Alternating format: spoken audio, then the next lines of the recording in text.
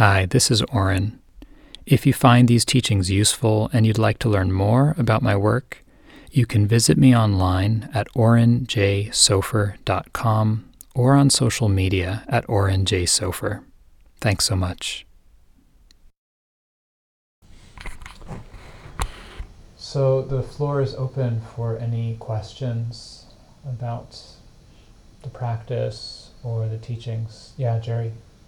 I think this has, for me, very much to do with going back. Great.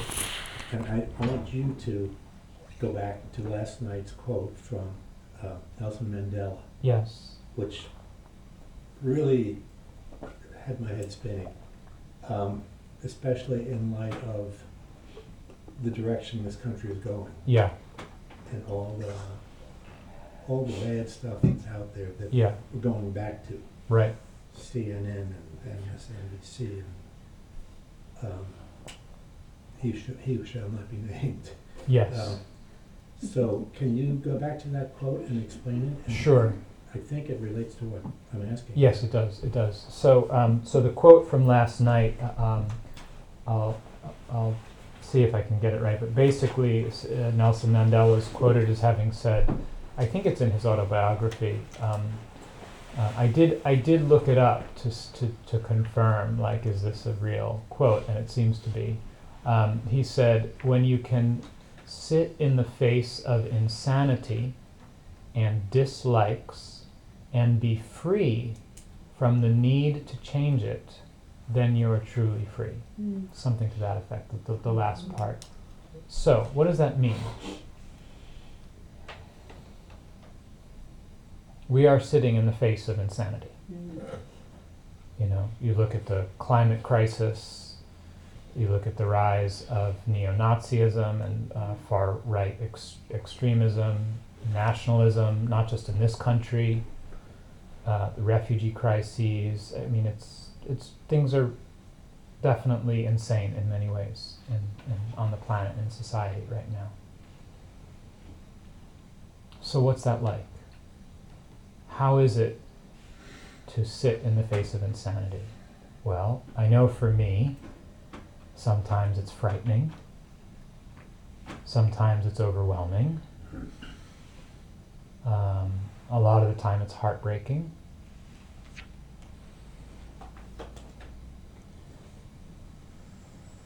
My understanding of what he's pointing to in that quote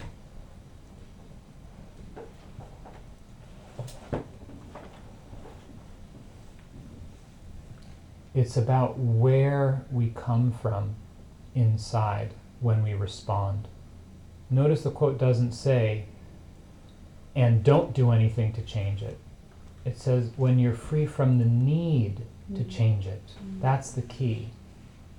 Because it's that need, that grasping inside to change it, that creates suffering for ourselves, and that withers our capacity to work for change in a sustainable way.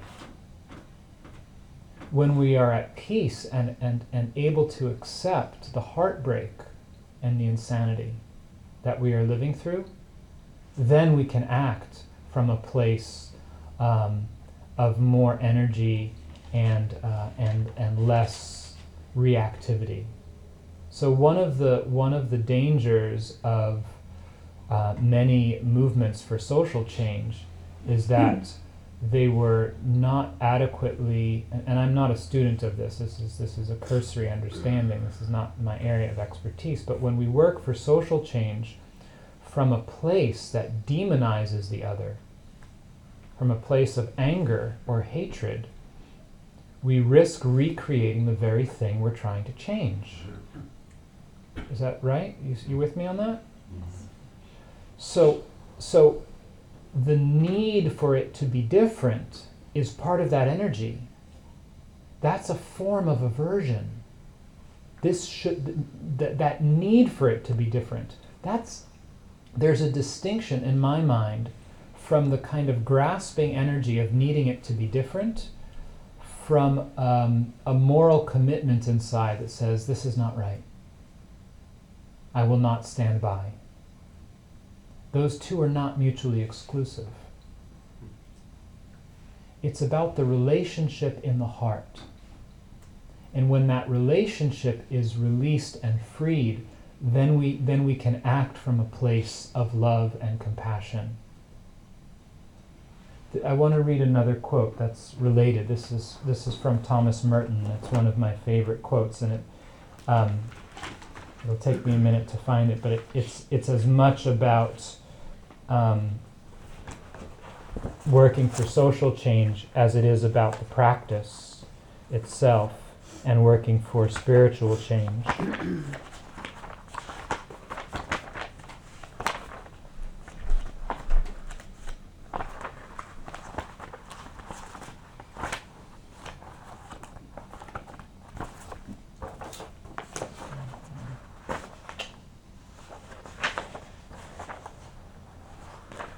Here it is.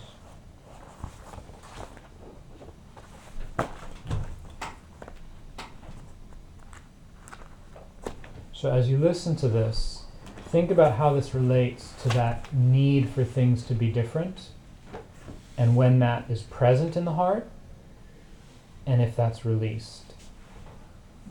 Do not depend on the hope of results. You may have to face the fact that your work will be apparently worthless and may achieve no result at all, or even results opposite to what you expect.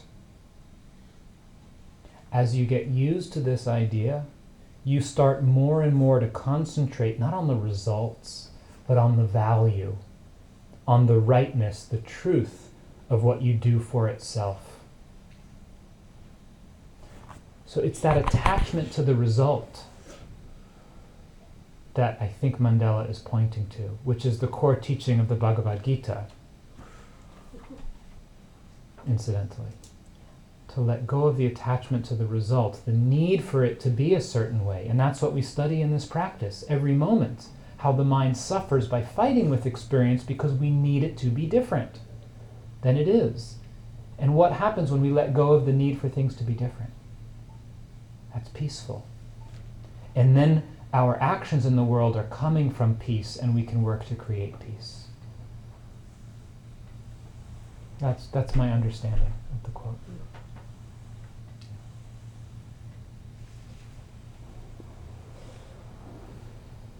Yeah, Caroline. Yeah, I just have a logistical question. So I'm not on Facebook.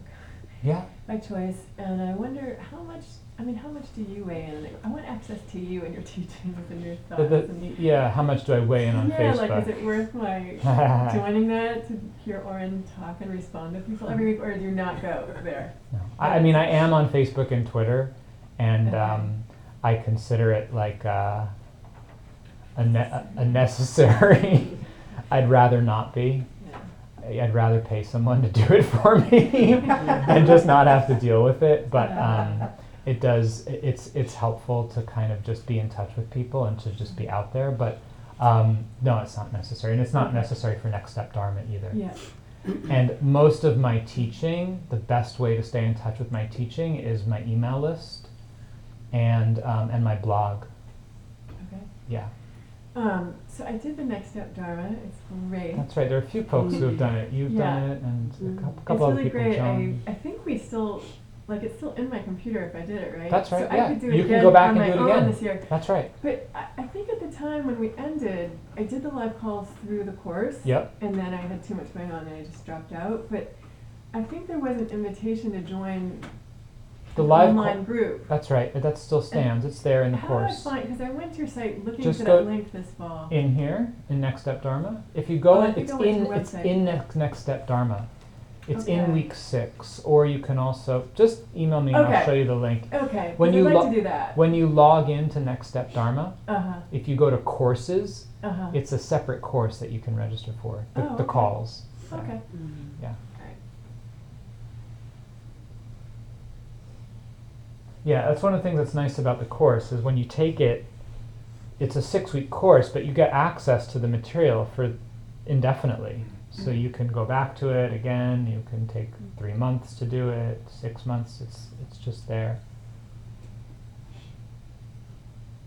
Yeah, Trish. I found myself dealing with an earworm, for at least a day in terms of like something, a song, keep going. Oh, okay, yeah. And so listening or hearing was my home base. And Right. I'm wondering how often can you change home base? Like, should you? Yeah. Yeah. So the question, just repeated, is she found herself, she's been using sound as her anchor and found a repetitive song happening, and in that time it wasn't as helpful to use sound as an anchor, and wondering how often is it okay to switch the anchor. It's a flexible thing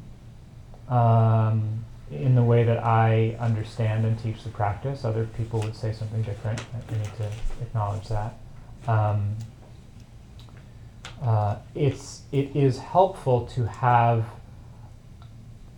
a primary relationship with one anchor for periods of your practice, for a few years, and then it can switch. It's fine, over periods of years, that's okay. But it's useful to have one core anchor that you work with over time and develop a relationship with. It's like having a friend, and you can always just check in and how's my friend, how are we doing? And it's fine in the course of a retreat or a sitting if that anchor becomes fraught for any reason with tension. If it's no longer serving as a neutral home base, then it's fine to switch. Just pay attention to the quality of the mind when you switch, that you're doing it out of wisdom and not out of aversion. God, I can't take one more minute of this song, and then yanking the attention away to try to get away from it. Versus, this really isn't helpful. The mind isn't actually able to settle or stay with things. Okay, maybe I'm going to switch to the breath here. And there's that sense of a careful, clear choice rather than it coming from a reaction. Yeah, I found myself experimenting and then getting a little violent with it, like saying I was going to. Yeah. So Yeah. I switched. It's also really common to have songs come through the mind, and it can be interesting, to just see what. Sometimes the words of the song have some significance. Mm-hmm. Sometimes it's not the words; it's the rhythm, or the melody. The psyche is like, it's almost like dreaming, and it's that more mythopoetic representation of something that's wanting to be known. So treat it like a thought. Yeah, treat it like a thought. Treat it like a poem. It's not a literal thing. It's what is this? How does this feel? What is this saying to me? I couldn't see who said that, but I just wanted to pass on my empathy. I had 3.5 days of Ryan Adams. 3.5 days of Ryan Adams. I can get you down. Nobody goes to Ryan Adams for a picnic. Yeah, Sharon. You touched on why speech a little bit, and also choosing wisely who we spend time with. Yeah. And the holidays are coming up. Yes, the holidays are coming up. And as I shared, I relived Thanksgiving 2,000 times. Yeah. The first 2 days of this retreat, and I was able to let go, and I feel ready to express myself in a vulnerable way with a person that might change the conversation. Mm-hmm. And maybe it's a trick, but I feel like I'm not attached to the outcome of that. Great. But if I share vulnerability, Yes. could that change the dynamic? Yeah. Is Beautiful. there any wisdom on? Do I wait a few days? Do it on the way home? Yeah. So I'll just summarize for the recording in case it doesn't pick you up. So holidays coming, family time, replaying a difficult conversation from Thanksgiving, some letting go there, and having the intention to share vulnerably with the sense that that might possibly shift the dynamic in the conversation, and any tips on that.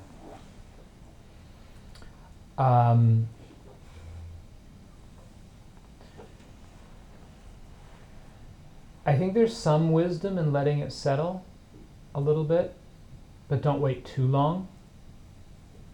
Because as the retreat starts to fade, the heart may close some, and then you may lose the courage or the connection with the sincerity. But at the same time, you don't know how that conversation's going to go, and you're probably pretty open and vulnerable right now. So maybe good to give it at least a day and let some of the armor reform a little.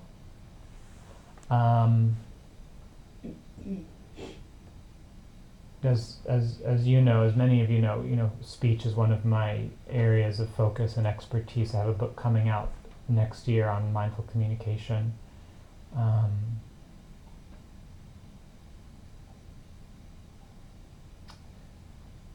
Leave space for the other person to share what's going on for them, and inquire lightly. I don't know who the person is. Different people have different levels of comfort having an honest conversation, being real. Some people find that very threatening. So, we can still kind of, leave the space to say, that was kind of hard for me to hear. And I was just curious, what you meant or where you were coming from. So rather than assuming, but just leaving the space for them to elaborate more and just listening some and trying to create that connection, which can help to make them more open and willing to listen to you. That making sense? And then maybe the other thing would be to try to frame the conversation in terms of some sort of shared value or shared goal. So this person is obviously someone who you care enough about to have the conversation, right? If you didn't care about them or your relationship, you wouldn't bother taking the energy. You would just be like, you know what? I'm just not going to go there because it's not worth my time. So find out for yourself, what is that? And then start there with the other person. I know we have our differences in views, and I care about you, and our relationship's meaningful to me. And I really want us to be able to enjoy each other and have a good relationship in spite of our different views. It's really important to me. And so I wanted to talk about something that came up at Thanksgiving that was really hard, that I've struggled with. And I don't want to hold on to it. I don't want it to come between us. So I wanted to talk about it some. So you see how putting it that way, it's a good thing that we're talking about this. You didn't do something wrong. I'm not angry at you. I'm actually coming from something that's like inviting to join. Okay. Yeah, Doris. So I'm wondering about obsessive thoughts that come up. Obsessive thoughts. That come up. Mm-hmm. Stop. just don't do it. Do you know the Bob Hope skit? Stop it. Okay, sorry. That's not what I try to do, actually. Yeah. My obsessive thoughts are stubborn, and so how to work with that? Yeah. Yeah. Okay, so the Buddha talked about this. It's not just us. He gave 5 recommendations for working with distracting thoughts. I'll see if I remember all 5. So the first is, these aren't going to be in order. The first that I can remember is, he said, try to replace the thought. And we've talked about that some. And the analogy he used is, it's like a carpenter who has a dowel peg and uses a smaller peg to knock the other peg out. So the mind goes to one thing, put it somewhere else. Just think about something else. Metta practice can be really useful for this. So just turn the mind to the metta channel. May I be well, may I be happy, may I be safe. May you be well, may all beings be happy, all beings be safe. Okay? So this is one option. The next option, ignore it, look the other way. Just don't give it any attention. So it's like walking down a street and you see someone that you know walking down the street and you cross the street. You go to the other side to not have the conversation because you don't really want to chit chat. Or you see someone in the grocery store and you just kind of go on the other aisle. So it's like that kind of relationship with the thought. You just look the other way. Just don't give it any attention. Okay, so this is a second option. Next option, reflect on the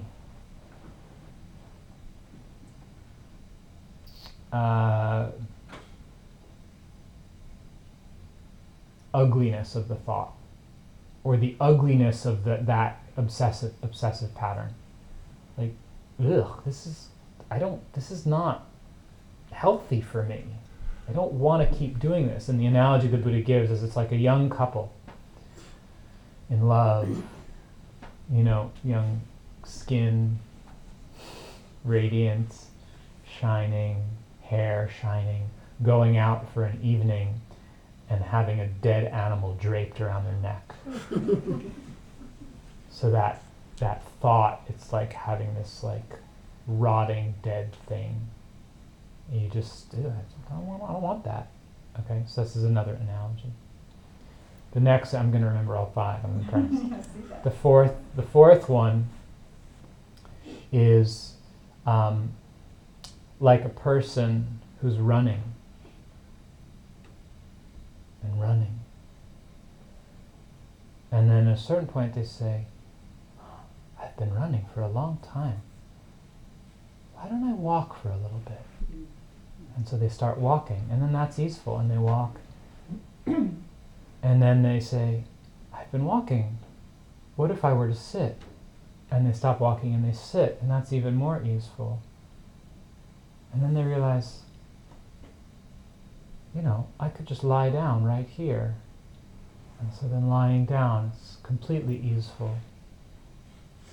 So there's this sense of beginning to observe the disturbance in the mind that's created by the thinking, and to sense, what would it be like to have more ease, to slow this down? Okay. And then the last analogy he gave, you know this one, the last analogy he gave, he said, when all else fails, grit your teeth, clench your fists, and use force to stop the mind from thinking that thought. And he says it's like two strong men taking a weaker man and pulling him towards a pit of coals and throwing him into the coals. Grit your teeth. And so there's that sense. It's like we say, just relax, be with things, allow.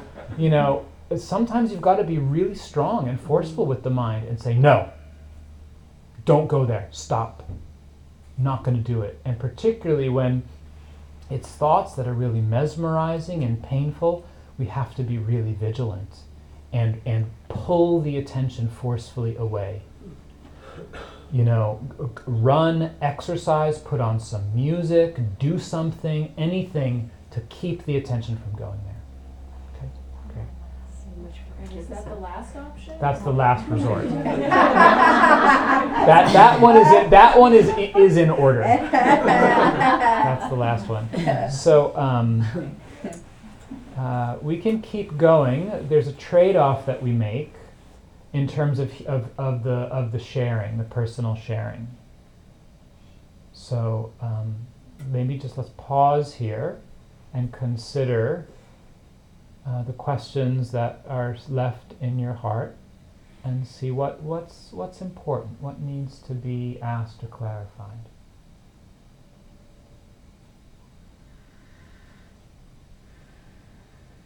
And so are there any other questions that feel burning or important And keep in mind also we have an hour afterwards, and I'm not going anywhere, so we can chat. Good enough? Great. Okay, last one. It's actually about the heart. Yeah. And how do you know what the heart wants and what the heart, what is emerging from the heart as opposed to something that's masquerading as wisdom? So a simple example, like this morning, energy was kind of low and just thought of doing some exercising. And then this is sort of like, I went to get my clothes to exercise. I said, wait a second, let me just practice a little bit. And there was just like the mind going back and forth between the two, and just like, what's really skillful here? Right. How does the heart know, like how can we get clarity around what's really skillful? That's a wonderful question. Yeah, thank you.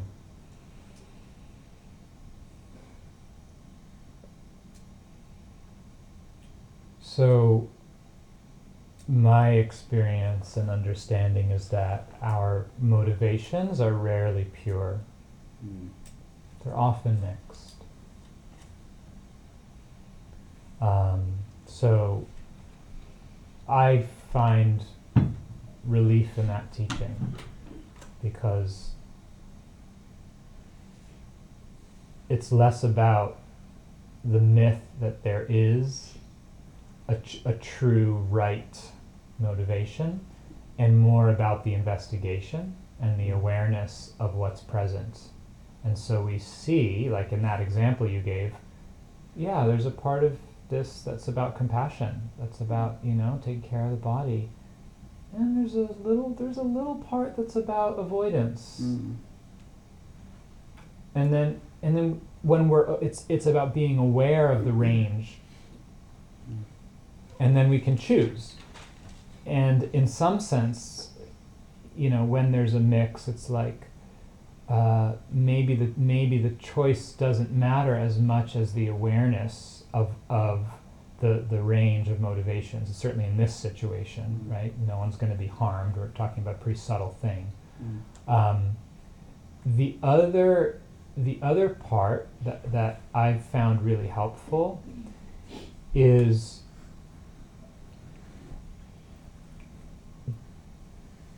paying attention to the trajectory of the action and its results and the effect on the mind. So the Buddha talked about reflecting on our actions of thought, word, and deed before, during, and after. And it's that continuity of awareness and reflection that leads to wisdom.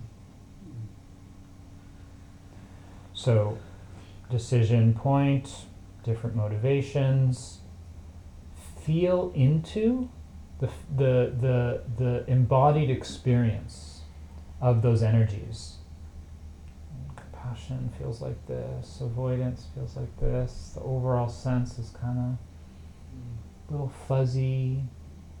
Okay, you just kind of like there's like a mental Polaroid you take of like, this is how this configuration of the heart and the mind and the body feels, going to go in this direction and follow this energy. And then track it. Notice how it feels while you're doing it, and then notice the result afterwards. And what that does is that tracking starts to create a learning mechanism and a feedback loop for the intuition system to begin to recognize the valence of the energy and the pattern.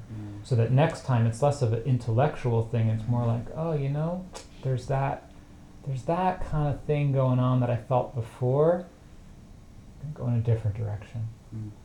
Yeah. And this holds true for also, just saying something, like, well, should I say this? And we feel into it, and it's like, ooh, that didn't feel good. Okay. And so this is also about practicing with the precepts, feeling how it feels when we do something and paying attention to the result. And then over time, keeping the precepts becomes less of a mental activity and more of an embodied, this doesn't feel good, the body doesn't want to do this because it knows this will create suffering down the line. Yeah. Thank you. You're welcome. Great. So why don't we bring all the chairs and cushions in and make a big circle here in the main room around the edges. Thank you for listening. To learn how you can support the teachers and Dharma Seed, please visit dharmaseed.org/donate.